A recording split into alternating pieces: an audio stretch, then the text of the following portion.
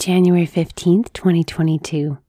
Today's reflection is written by Emily Wilson Husum, a scene I struggle to witness. Those who are well do not need a physician, but the sick do.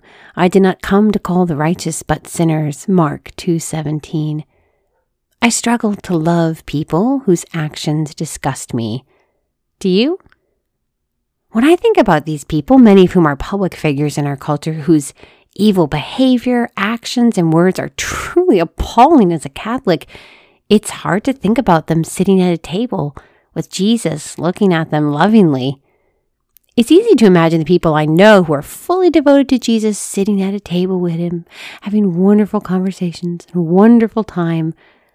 But it's difficult to imagine him laughing, talking, and eating with those who carry out and promote so many things that stand in direct opposition to him. As I read today's gospel, it dawns on me that the Pharisees likely felt this way when they saw Jesus eating with the sinners and the tax collectors. The gospel today gives me new eyes to see the way Jesus loves and the ways he's calling me to love. It's not easy. It challenges and convicts me. Jesus loves each one of us with infinite love. We are all sinners in need of his healing care and mercy.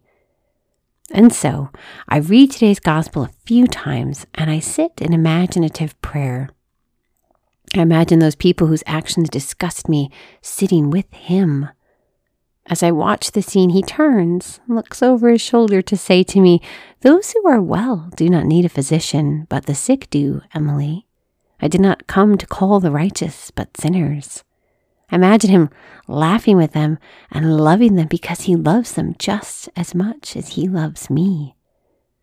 It challenges me deeply again. It propels me to try to love the same way he does, because the goal of my life is to be just like him.